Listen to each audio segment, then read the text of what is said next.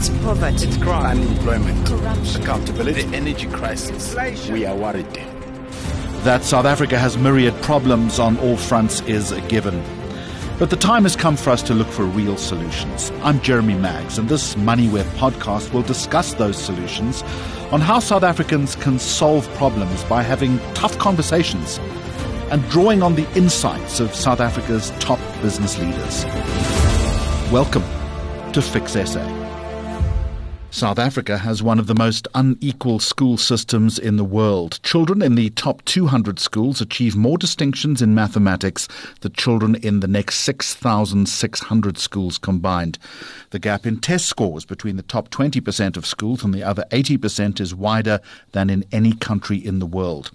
According to the Organisation for Economic Cooperation and Development, South Africa's education system ranks 75th out of 76 mainly rich countries. 27% of students who have attended school for 6 years cannot read. Only 37% of children starting school go on to pass the matriculation exam. Just 4% earn a degree. Surely, if we improve those numbers, we're going to make some inroads into fixing South Africa. A very warm welcome to the MoneyWeb podcast Fix SA. I'm Jeremy Maggs, and this is our first episode for 2024. I'm going to introduce you to Basil Manuel. He is a respected and leading education figure in South Africa and Executive Director of the National Professional Teachers Organisation of South Africa. Basil, a very warm welcome to you. And let me start with this. You said some months ago, and I quote, that one of the fundamentals in education is grade R. You went on to say we need to fix grade R first, because if we can't fix the fundamentals, then we have failed our children. Let's fix grade R, you say. This is the foundation phase, and then we can begin to resolve matric challenges. How do you begin that process then of fixing grade R, and why is grade R so important? Thank you for having me, Jeremy. First of all, grade R is the beginning of the formal learning phase in a child's life. And if we look at schools where children get in and master grade 1 quickly, those are children that have all been to a formal grade R. Now, we have a lot of systems within South Africa where children are being taken care of, but that's child minding, and there's no formal structure. They learn to socialize, etc., but that is the only takeaway they have. If we don't put them through the formal grade R, then they are not school ready as they should be. And this is where our first problem comes in. Our first failure is we don't get them school ready in time. As a result, they don't master the basics that one expects in school. In grade 1, a child should master 22 books in terms of the general reader in the language that they do. They can't do that if they haven't even been socialized properly. That's on the one hand the first part, but it also goes to things like the psychosocial development. It goes to the psychomotor development, because some of these kids have never done motor skills, and as a result, even holding an instrument of writing like a pen or a crayon, etc., is extremely difficult. And motor skills like simply just catching a ball has never been done, and those are the things that you do in grade R and before grade R. So if we want reading to have improved by a certain grade, we've got to start before formal reading begins. And Basil, if we don't fix it at that level, I am assuming, and you're the expert here, that incrementally young people keep falling behind the curve when they get to the point where they need to be formally educated in the tertiary space or need to find a job. They're unable to bring the requisite skills, and that has a direct impact on the economy, which is one of the reasons why we find ourselves in such a parlous position in South Africa right now. Absolutely. If you just go through the first years of learning, if the children don't master what they should master at the time that is set for it, in the foundation phase, master reading, get to the intermediate phase, etc., many different things start happening. Number one, the teachers in the higher grades can't teach reading. They can't make you catch up. And then, of course, with those deficits, you have deficits in mathematics, deficits in language, and those all count. As you go higher up, you get to matric, you're obviously running behind. And then what is it that the country is demanding? Children with certain skills to enter into the skilled market. But not only that, going into university, we are looking for people who are going to take us further in the 21st century economy. Those fall behind. And we are training far too few young people in subjects like ICT and so on. As a result, we are not becoming competitive in the new world. We can no longer train children to be mining people, as an example. Nothing wrong with mining, it's important. But it's not just about the physical jobs any longer. We've got to look at economies that are changing every day, and we are not ready for that. And our curriculum isn't at fault. It is that we are missing out on key things from grade R moving forward.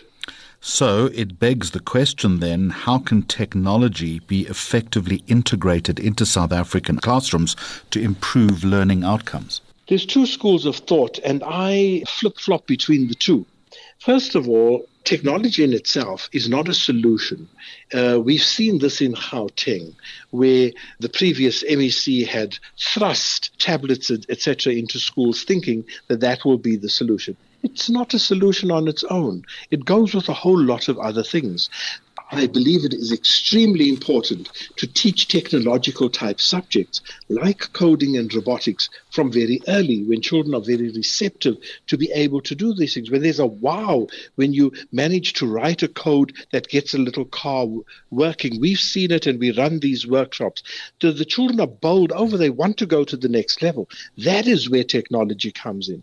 And when you start introducing technology in terms of ICT things like tablets, etc., as an aid to what you are teaching in terms of the understanding of how things work, you then get better outcomes. Too many people think it is about a child being able to use a computer. Every child can use a computer. They take 5 minutes and they're able to do whatever they need to do. But they don't master what they can accomplish with a computer.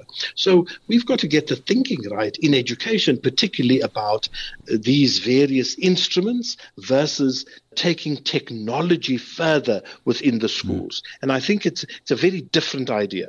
Basil Manuel, we've had a very quick start to this conversation. We've looked at grade R, we've looked at the importance of technology. So let's slow down a little bit if we can. And my question now is, do you believe in its current state that education in South Africa in the short to medium term can be repaired, can be fixed? And I'm assuming that you're going to say yes, because I've known you for a long time and you're a confident and you're an optimistic man. So if that's the case, where do we start the process? Jeremy, yes, I am going to say yes. I think it can be fixed because I think some good things have happened that we sometimes undervalue. The statistic you quoted from the OECD saying we're 75th out of 76. It's a little misleading in the sense that we are competing with first world countries primarily on that level. And there's a certain amount that you've got to give credit for to say, we're pitching ourselves against this to see how good or how bad we are. But compared to our peers in the same space, we are also not doing all that great, but we are much further up on the rankings. So firstly, something like that. Secondly, how do we fix it? I think that one of the basic problems lies in how we train teachers. At a meeting recently with the deans of education, we were talking about teacher training and how teacher training has changed over time, and it's important. However, we've lost some of the basics. If we don't teach teachers how to teach the proper methodologies, how to teach reading, etc., how do you expect them to be infused with that ability? And teaching reading is a science. Teaching mathematics is a science. Many of our teachers are teaching mathematics in the same way that they would teach history. Now, for heaven's sake, that's a very, very different methodology. So the methodology of teaching a subject is lacking. And that is where NAPTOSA has constantly said, we've got to try and do better. And if we want to change the outcomes in the country, it is not about taking matric students and drumming them for the entire year in how to write the exam. Rather, it's teaching children much greater independence. It is also ensuring that teachers, by using the right methodologies, will get the right outcomes. Our teacher training is shocking at the moment. Basil, I would contend that to be a teacher is noble, it's a calling, and it's also a unique gift. It's a gift in communication, it's a gift in patience often as well, I imagine. Why do you think in the current setup we have lost that ability to teach properly? Jeremy, I think one must acknowledge that teaching has become more difficult in the 21st century. More difficult because children are exposed to more, they know much more, and as a result, the challenge for the teacher is much greater. And that's a positive, it's not a negative. But our teachers haven't managed to change as fast as the children have changed. Remember, you train a teacher, they're potentially there for 35 to 40 years. And some of them haven't kept up the pace of learning as students have changed. First point. Second point, of course, we do see the great challenges in our schools in the South African context, where there are many, many schools overcrowded, not because our pupil-teacher ratio is so bad, because there are not enough classrooms. As a result, you have class sizes that are much bigger than they should be. 50 and 60 is crowd control. It is no longer teaching. And that makes life extremely difficult. With that comes the natural things that happen when you have too many people in a confined space. Discipline goes down the tubes. You find that even the plant starts breaking down. Door handles aren't built to be opened 500-600 times a day. But of course, when you have an overcrowded situation, that's exactly what's going to happen. And the plant starts looking bad. So it's an amalgam of a whole lot of things that can and do go wrong. And one of the challenges and one of the great failures of the last 30 years is that we haven't managed to attend to the building of schools and, of course, the supply of additional classrooms where there is pressure, particularly in provinces like Gauteng. And unless we get that right, we are not going to magically fix our schools, and teaching becomes more and more difficult. As a result, so many teachers feel quite burnt out when they reach the late 50s and they never want to go into their 60s teaching. And that is a pity too, because you lose a lot of experience like that. Basil, I want to bring you back to teacher training if I can. And as you were speaking to me, I was wondering to myself whether it's a lack of training or in many cases these days, it's simply the lack of commitment. I think our training method is incorrect. If I have to take an honest view of things, teaching is a practically based occupation. You can't only focus on content. And universities are designed to be content things and not practical places. Our teachers that come through our university structures haven't had enough practical experience. They come and they have to sink or swim when they arrive at a school. And some of them are great. They adapt. Some of them battle all their lives. Because if you land in a good school where there is a lot of experience, where you have a lot of people who can motivate and assist you, you could become as good as they are. But if you land in a bad school, you just become part of the movement there. That's one. And that is why I'm saying I don't believe it's a lack of commitment. We have many, many committed people. Unfortunately, also, we are not attracting always the cream of the crop, because teacher salaries, whilst I don't believe they are really bad, I really do think that they can't compete with all these other far more attractive occupations where people are earning much, much more. So you have your good math students. How many of them will think about going into teaching? And I can tell you, on a scale of 1 to 10, it's probably nil. And the same applies to your physics teachers and your physics pupils and your technology, etc. There are far more attractive options out there. So you settle for second best. Now, many of those have the heart for it, and that counts for a lot as well. And they do a good job. But there are many of them that will battle because they were never really designed to be there. Basil Manuel, the principal audience that is listening to this conversation now would be in the business space. All too often I have spoken to business leaders who articulate exactly what you said. They bemoan the fact that they don't have the right skills to match the demands of the profession where young people are entering. Do you think that business needs to play a greater role in this whole conundrum that you've outlined for us? And if so, how do they step up to the plate? What do they need to do? I believe there's always space for business to assist and, in fact, even influence direction.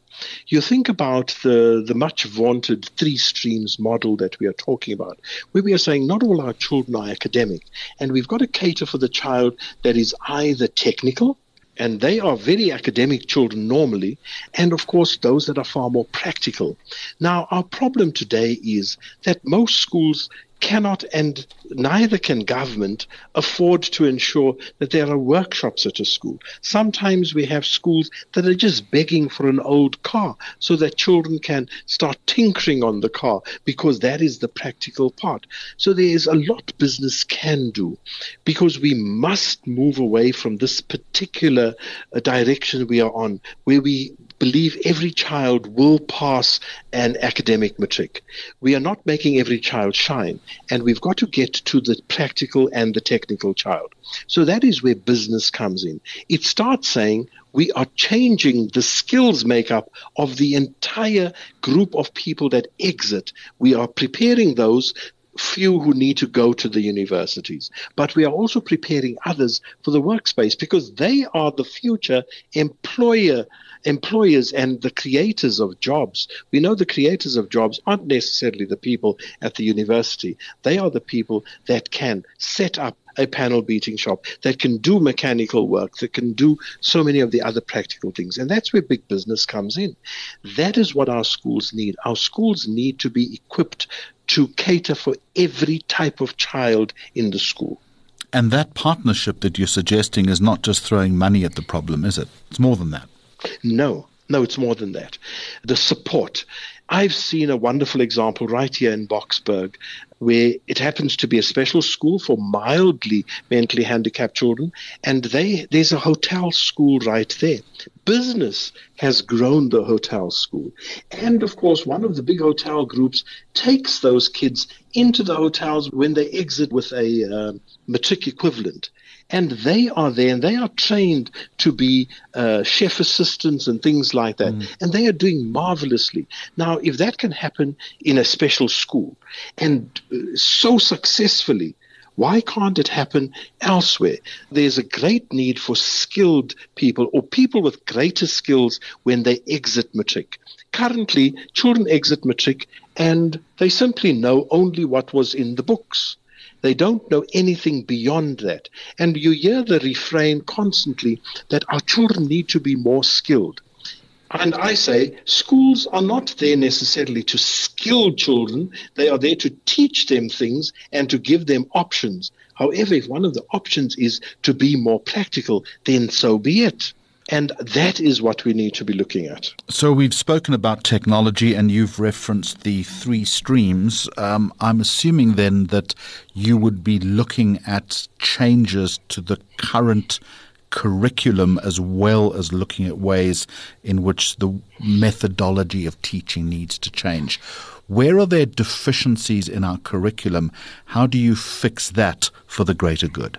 We don't have a bad curriculum. I believe our curriculum, and particularly the core curriculum, has sufficient structure in it for us to go into many different directions. We have an overcrowded curriculum, and we certainly have a curriculum that doesn't cater always for diversity, which is what we need to be doing.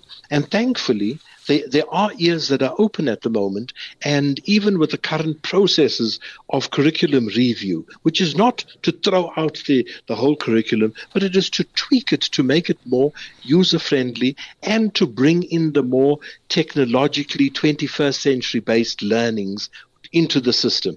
That is big. The process has begun, and I think we are making headway there. So I'm very positive about that particular one. I think we've got to ensure that the universities are walking this path with us in terms of the training of teachers and the preparation of teachers. But at the end of the day, it becomes a money issue as well. I think money can be far better spent in our country. I know everybody says that, but we do need to be spending money to ensure that schools can cater for these new age ideas, the 21st century ideas. We don't need to talk about a new industrial revolution. We need to be creating the opportunity to explore that industrial revolution. And that argument is predicated then, as I think you've suggested, between a closer relationship between schools and universities. But that gap is often wide, and the consequence of that is that when young people enter university, they are completely blindsided. So how do you bridge that gap, I wonder? That's a very, very difficult one. Yes, currently our system is such that our youngsters have no clue what they're walking into. And that is why the dropout rates and failure rates in first year at university is enormous. But it is also about the things we do in schools that creates that situation.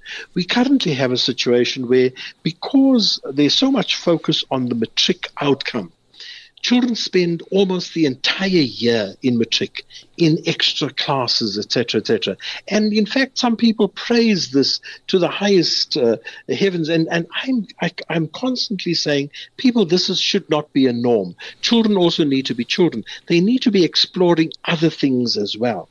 But they have now been so drummed, Jeremy, that they get to university and suddenly there's nobody behind them, and they fall apart. So that gap is very big.